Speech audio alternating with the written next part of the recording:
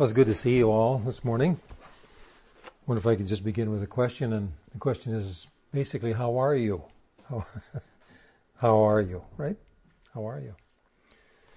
You know, we ask that question, and sometimes we don't even expect an answer. We just kind of say it. But I'm not going to expect an audible answer, but I'm asking the question because I'm interested in how you are. How are you doing? Do you know how you are? Are you prospering in the Lord? Scripture says, I would desire above all things that you would prosper and be in health, even as your soul prospers. So, of course, we're most interested in the prosperity of the soul. The last couple of Sundays, I brought you some things from a little bit different perspective. One of the reasons in doing that is to remind us all of the many different voices that are being expressed. Whenever you hear something that comes from a different source, you know, how do you react to it? How do you adjust to it? What do you think with regards to it? Sometimes we have a tendency to receive and accept, and sometimes we have a tendency not to. And I just want to use those couple of weeks to highlight what's going on in the larger picture. And so many different voices are being expressed. And people don't know sometimes just how to react to those different things that they hear, different things that are being said. And so this is one thing I want to bring to you this morning is the importance of not leaning to our own understanding on things, but in all our ways acknowledging Him, and He will direct our paths. But it is to rely on Him. Even Jesus, when He became a human being, the Word became flesh. And it says that He laid aside all the rights and dignities that He had as God. And so He laid those things aside and humbled Himself to become a human being. And I think the most important thing in a spiritual journey is to humble ourselves before the Lord, have an attitude of being humble before Him, and desiring that He would furnish our understanding and provide that understanding, and not necessarily accepting or rejecting all the different voices that are being heard. It's not a question of that, but it's a question of what can we rely on? Well, I know what I can rely on, and I know what I can recommend, and that is to rely upon the Word. Scripture says the Word has the power to transform us, save our soul, the engrafted Word, which saves the soul. So the Word has the power to bring about what it promises. And so, a very simple thing. This morning I'm going to go through a passage in Acts chapter 19 with you. And it's just an area of Scripture that I've been reading in my personal reading. And I'm going to, this morning, just do something as if I was this is kind of what I do when I read myself. So I'll just share that with you because I'm constantly recommending that we read the Scriptures, that we get into the Scriptures, that we read them, that we immerse ourselves in them, and all the other chatter and voices that are going on in the larger world, as interesting as all of those things may be, there is nothing that steadies the soul, nothing that contributes to the health and well-being of the soul, except the Word of God. And you don't receive the Word of God second-hand, third-hand. You receive it yourself. And how do we receive it ourselves is to open the pages of Scripture and read them and prayerfully read them. So that's what I propose to do with you for a few moments this morning. Acts chapter 19. And I'm going to begin reading in verse number 1. It says that it came to pass that while Paul was at Corinth, I'm going to read from largely from King James translation. It came to pass that while Apollos was at Corinth, that Paul, having passed through the upper coasts, he came to Ephesus. And finding certain disciples, he said unto them, Have you received the Holy Ghost since you believed? I'll just pause there for a moment. He found some disciples in Ephesus, Ephesians, Paul's letter to the church at Ephesus, Ephesians in the New Testament, has always been one of my favorite. You say, well, do you have a favorite scripture? Do you have a favorite letter of the Apostle Paul? And one of the ones that has always contributed, let me say, to me, in my own personal walk with the Lord, has been Ephesians. I love Ephesians. I've said many times, I just love Ephesians. Well, here it is. He came to Ephesus. Later on, he would write a letter to the believers in Ephesus. And that's what we have in the Bible in the New Testament called Ephesians. One thing that's so important as we read the Scriptures, how do you know whether or not what you believe is true? Let me just ask you that. And all these different things that are being said and the things you could hear, always been the case that Christians have reached out beyond their local assembly for information. That's used to be in books and publications of various kinds. But today, as never before, information is so readily available by way of internet and different things that we're inundated, if you like, with all kinds of information that does not originate in a local assembly. So much of what we receive comes from outside. Well, that's kind of good in one way, but it has risks associated with it. And one of the risks associated with that is that people then tend to become divided up based on the information that they tend to respond to favorably or positively, and others, no, I'm not interested. I'm thinking about this. So people are receiving from all kinds of different sources. We have to be careful. That's all I'm saying. We have to be careful. Do we pass legislation? Nobody can. No, of course not. But we have to be careful. And how do we know that what we are receiving is true? Well, I'll give you a very simple one. When we read the Scriptures, what happens? What happens in our life? Because there's various ways of reading the Scriptures. We could read the Scriptures and nothing would happen.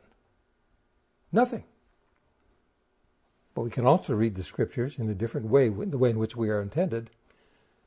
And if you notice, as you read God's Word, and as you begin to process its meaning, and as the Holy Spirit reveals it to your spirit, then what will happen is the power and authority of that Word will enter into your spirit, and it will begin to transform it and change it. And then what you'll notice is your habits begin to change, your sensitivities begin to change, your conscience will become more sensitive, you become more serious, your priorities will come into a realignment, and all these things begin to change, and you say, well, where did that all come from? That comes from the power of the Word, and when those changes are occurring in your life, you know that you are receiving the truth. You know you're receiving the truth. But, on the other hand, if people find themselves and the things that used to trouble them before they were saved are troubling them, and they're finding they're having difficulty, even in their own thinking, their thought life, they're having difficulty with the area of their desires. They know that they're desiring things that are inappropriate, but they're fighting with those things.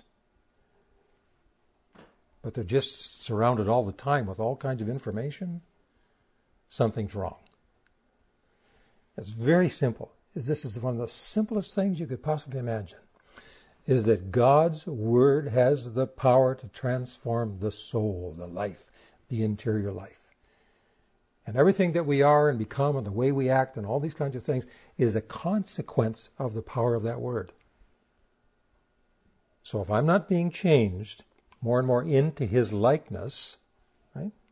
More and more resembling His likeness, then there's something wrong.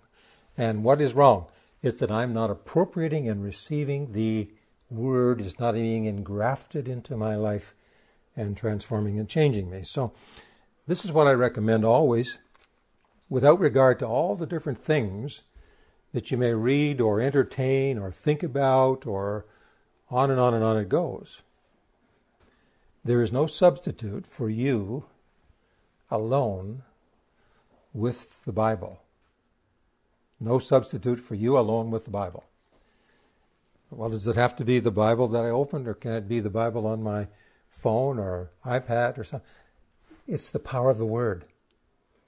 It's not the medium through which it comes, but it has to be the Word. But make sure the Word is not coming through a third party all the time. Because the Word doesn't have the same power coming through a third party as it does the Holy Spirit revealing the truth from the Scriptures to you. That's the way it is. So this is what is indispensable. Could I just say it this way? I don't believe you could ever find in the history of the church a believer who is walking consistently with the Lord and who's growing in grace and the admonition of the Lord, and whose life is being transformed by the authority of Christ, who does not have a personal, regular communion with the Word of God, with the Scriptures, in which the Holy Spirit reveals the truth to the soul, the interior life. That's what it is. That's what it is. All the rest of it, of listening to sermons and Bible teachers and all of these kinds of things, that's all good and so on. But nothing replaces that. Nothing. Even when you're listening to Bible teachers and preachers, how do you know whether what you're listening to is good or not? How do you know? You don't know. So what you do know is, when you're on the right track, your life is going to be transformed more and more to be like Christ Jesus. And I don't have to belabor that point. We know what this means. And so, or during the past week or so, I've been reading, and my reading has taken me largely in the book of Acts. And so this is where I'll begin again with you this morning. So Paul comes to Ephesus. It says he finds certain disciples. It's kind of interesting because, well, how did they become disciples of Jesus and so on? In Ephesus, Paul is just arriving there. So he said to them, he said, have you received the Holy Ghost? Now, this is kind of interesting. Since you believe. Now, you see what happens is, the translators in the King James said, have you received the Holy Ghost since you believed? So you'll have all kinds of denominational perspective that will say that receiving the Holy Ghost is always a work of grace subsequent to your initial salvation. But many of the translators, in fact most, say, have you received the Holy Ghost when you believed? Now it makes a difference. It makes a difference in the way you understand it. But realize now that there are this is one of the reasons I like to study the Scriptures from different translations, is because there's kind of I don't want to say a prejudice or a bias or a preference that's kind of built in sometimes with certain kinds of translations. But it does happen. So the idea here largely is, did you receive the Holy Ghost when you believed? Of course, some in this one says, since you believed. And they said unto him, we have not so much as heard whether there be any Holy Ghost. Now, isn't that interesting? They've never heard of the Holy Ghost. And so Paul said unto them, and in this Bible it says, unto what then were you baptized? Most of the translations again will say, into what then were you baptized? Which is more reasonable. Because the idea of baptism, being baptized, and whenever the word is used, it always means immersion. It always means, what were you placed into? Because that's what the word baptize means. It means to be placed into. So he said to them, he said, well, into what then were you baptized? The Complete Jewish Bible puts it this way, and I like it. It says, into what were you immersed? Into what were you immersed? Now, when someone is immersed into something, there is that into which they are placed and immersed, right? And there's always someone who places them there. And those two are very important here. So Paul's saying, well, what were you placed in? What were you baptized in? Into what were you immersed? If you haven't heard of the Holy Spirit, if you haven't heard of the Holy Ghost, well, Paul always taught that it's the Holy Spirit who places you in Christ Jesus. The Holy Spirit. We're all baptized into one body. It's the Holy Spirit who baptizes you into that one body.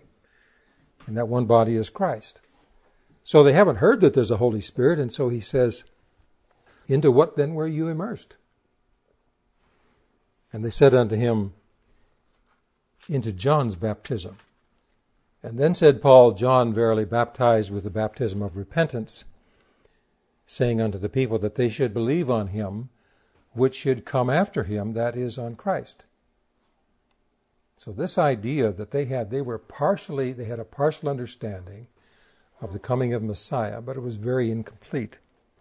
It says that when they heard this, they were baptized or immersed into the name of the Lord Jesus. Now, the only one who does this is the Holy Spirit. The Holy Spirit places that believer who has repented, who has experienced repentance and faith, and the Holy Spirit places that person into Christ Jesus, into the church. And they didn't even know there was a Holy Spirit. Therefore, they were deficient in their experience. So they were now baptized in the name of the Lord Jesus Christ, or into the person of the Lord Jesus Christ. Now that that's occurred, what comes next? It says, and when Paul had laid his hands upon them, the Holy Ghost came on them, and they spoke with tongues and prophesied. Now this would be the baptism of Jesus, where he baptizes into the Holy Spirit in baptismal measure. So a person is baptized, they're baptized in water, where they're placed into the water. It's an indication and an outward testimony of repentance and life change. It pictures death and resurrection. It's absolutely essential and very, very important to be baptized in water.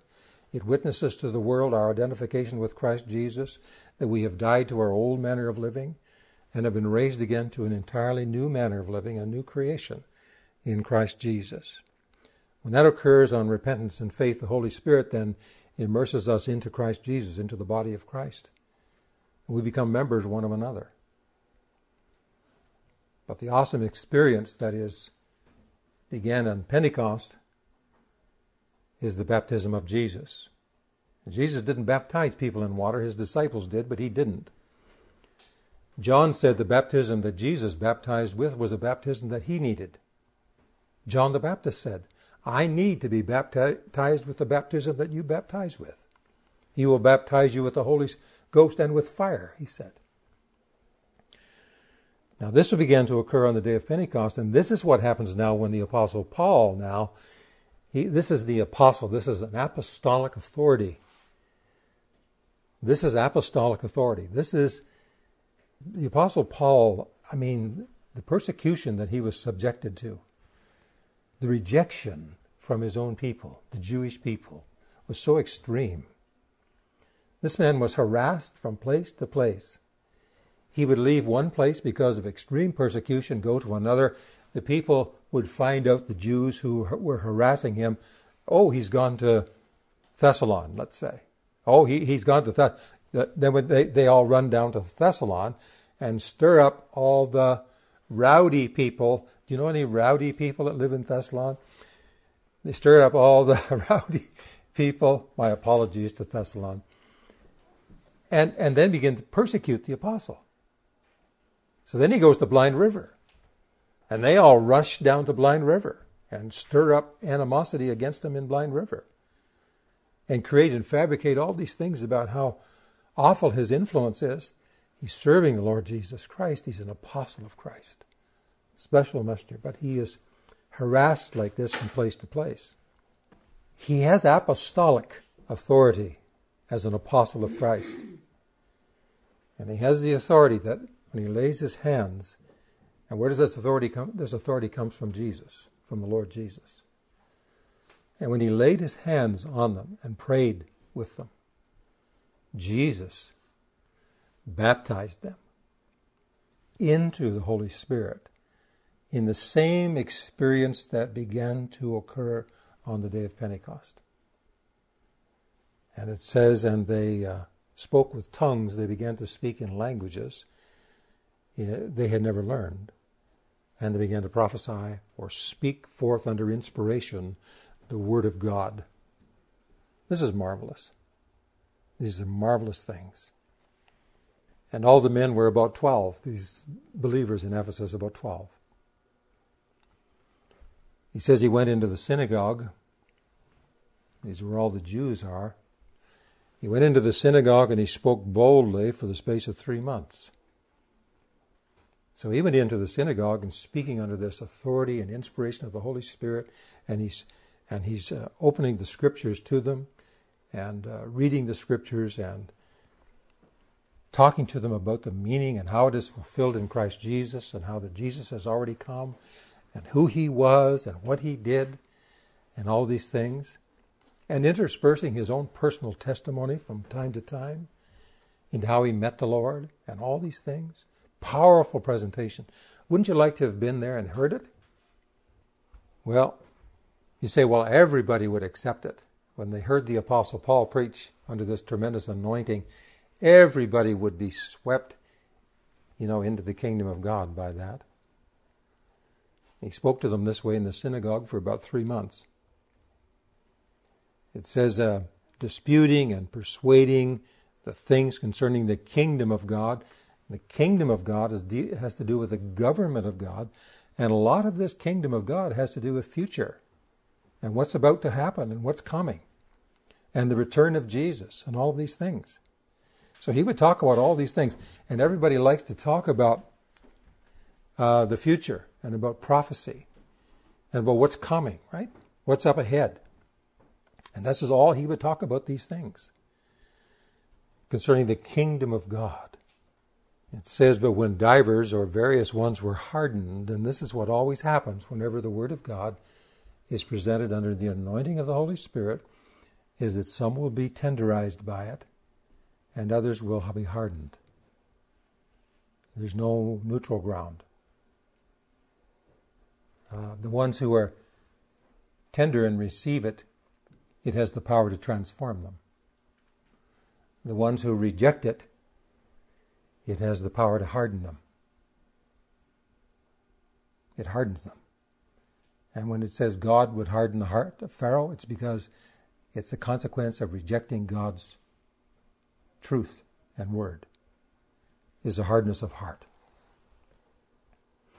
And there are some who have rebelled against God's word to them, who have come to the place where they're insensitive to it and can't hear it. And there are many in that condition today. It's a horrible condition to be in. But it's a condition that is a consequence of rejection. The Holy Spirit will bear patiently with people who are hungry for the truth and not certain about what that truth is. But as long as the person says, oh, I want to know the truth, and I must know the truth, but I have to be persuaded that it is the truth.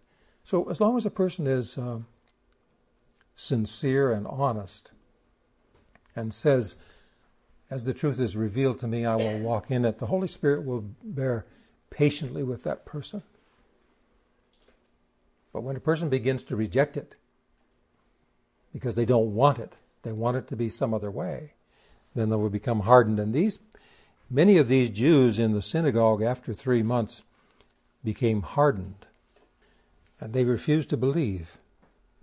And they began when they became hardened like that and refused to believe. See, when the spirit of a human being is tender towards God, then the understanding and the intellect is capable of receiving and seeing the truth of God.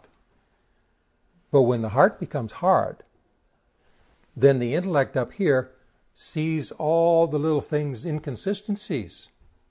Oh, but this one said that, and this one said the other. And they find all these reasons not to believe intellectually. That's what these men did in the synagogue. And when that happened to them, it says they spoke evil of the way before the multitude. In other words, they began to criticize. the teachings of the Apostle Paul before everyone in the synagogue. And so when that happened, he departed from them. Paul departed from them and separated the disciples from them. And then he began to teach daily in the school of one Tyrannus. And this continued by the space of 2 years, so that all they which dwelt in Asia heard the word of the Lord Jesus, both Jews and Greeks. But he's moved from the synagogue, and he's relocated in the house of one school of one named Tyrannus. And from there he's able to preach and speak to all those who will come. But he's come away from the synagogue because they have rejected it and speak evil of it. It says now we come to after all this controversy and all this kind of thing, and some people don't know what to believe, whether to believe the Jewish leaders. They've been raised since they were children to respect the leaders of the Jewish that were set up over them, and now they're not sure what to think. Now we come to a period of time in Ephesus where it says that God wrought special miracles. And this is very important. Some of these things that we read about in the book of Acts, these miracles, were very special events. And what does that mean? It means they don't happen all the time. It means they're relatively rare. It means that when they happen, God causes them to occur, and he does it for a reason, in his own reason, his own providence. So we're coming to a period in Ephesus now. There needs to be a vindication of the truth. There needs to be a presentation of things and a manifestation so that the truth that has been spoken will be vindicated before all the people so they may not contradict. And all those who are contradicting, that their mouths would be silenced.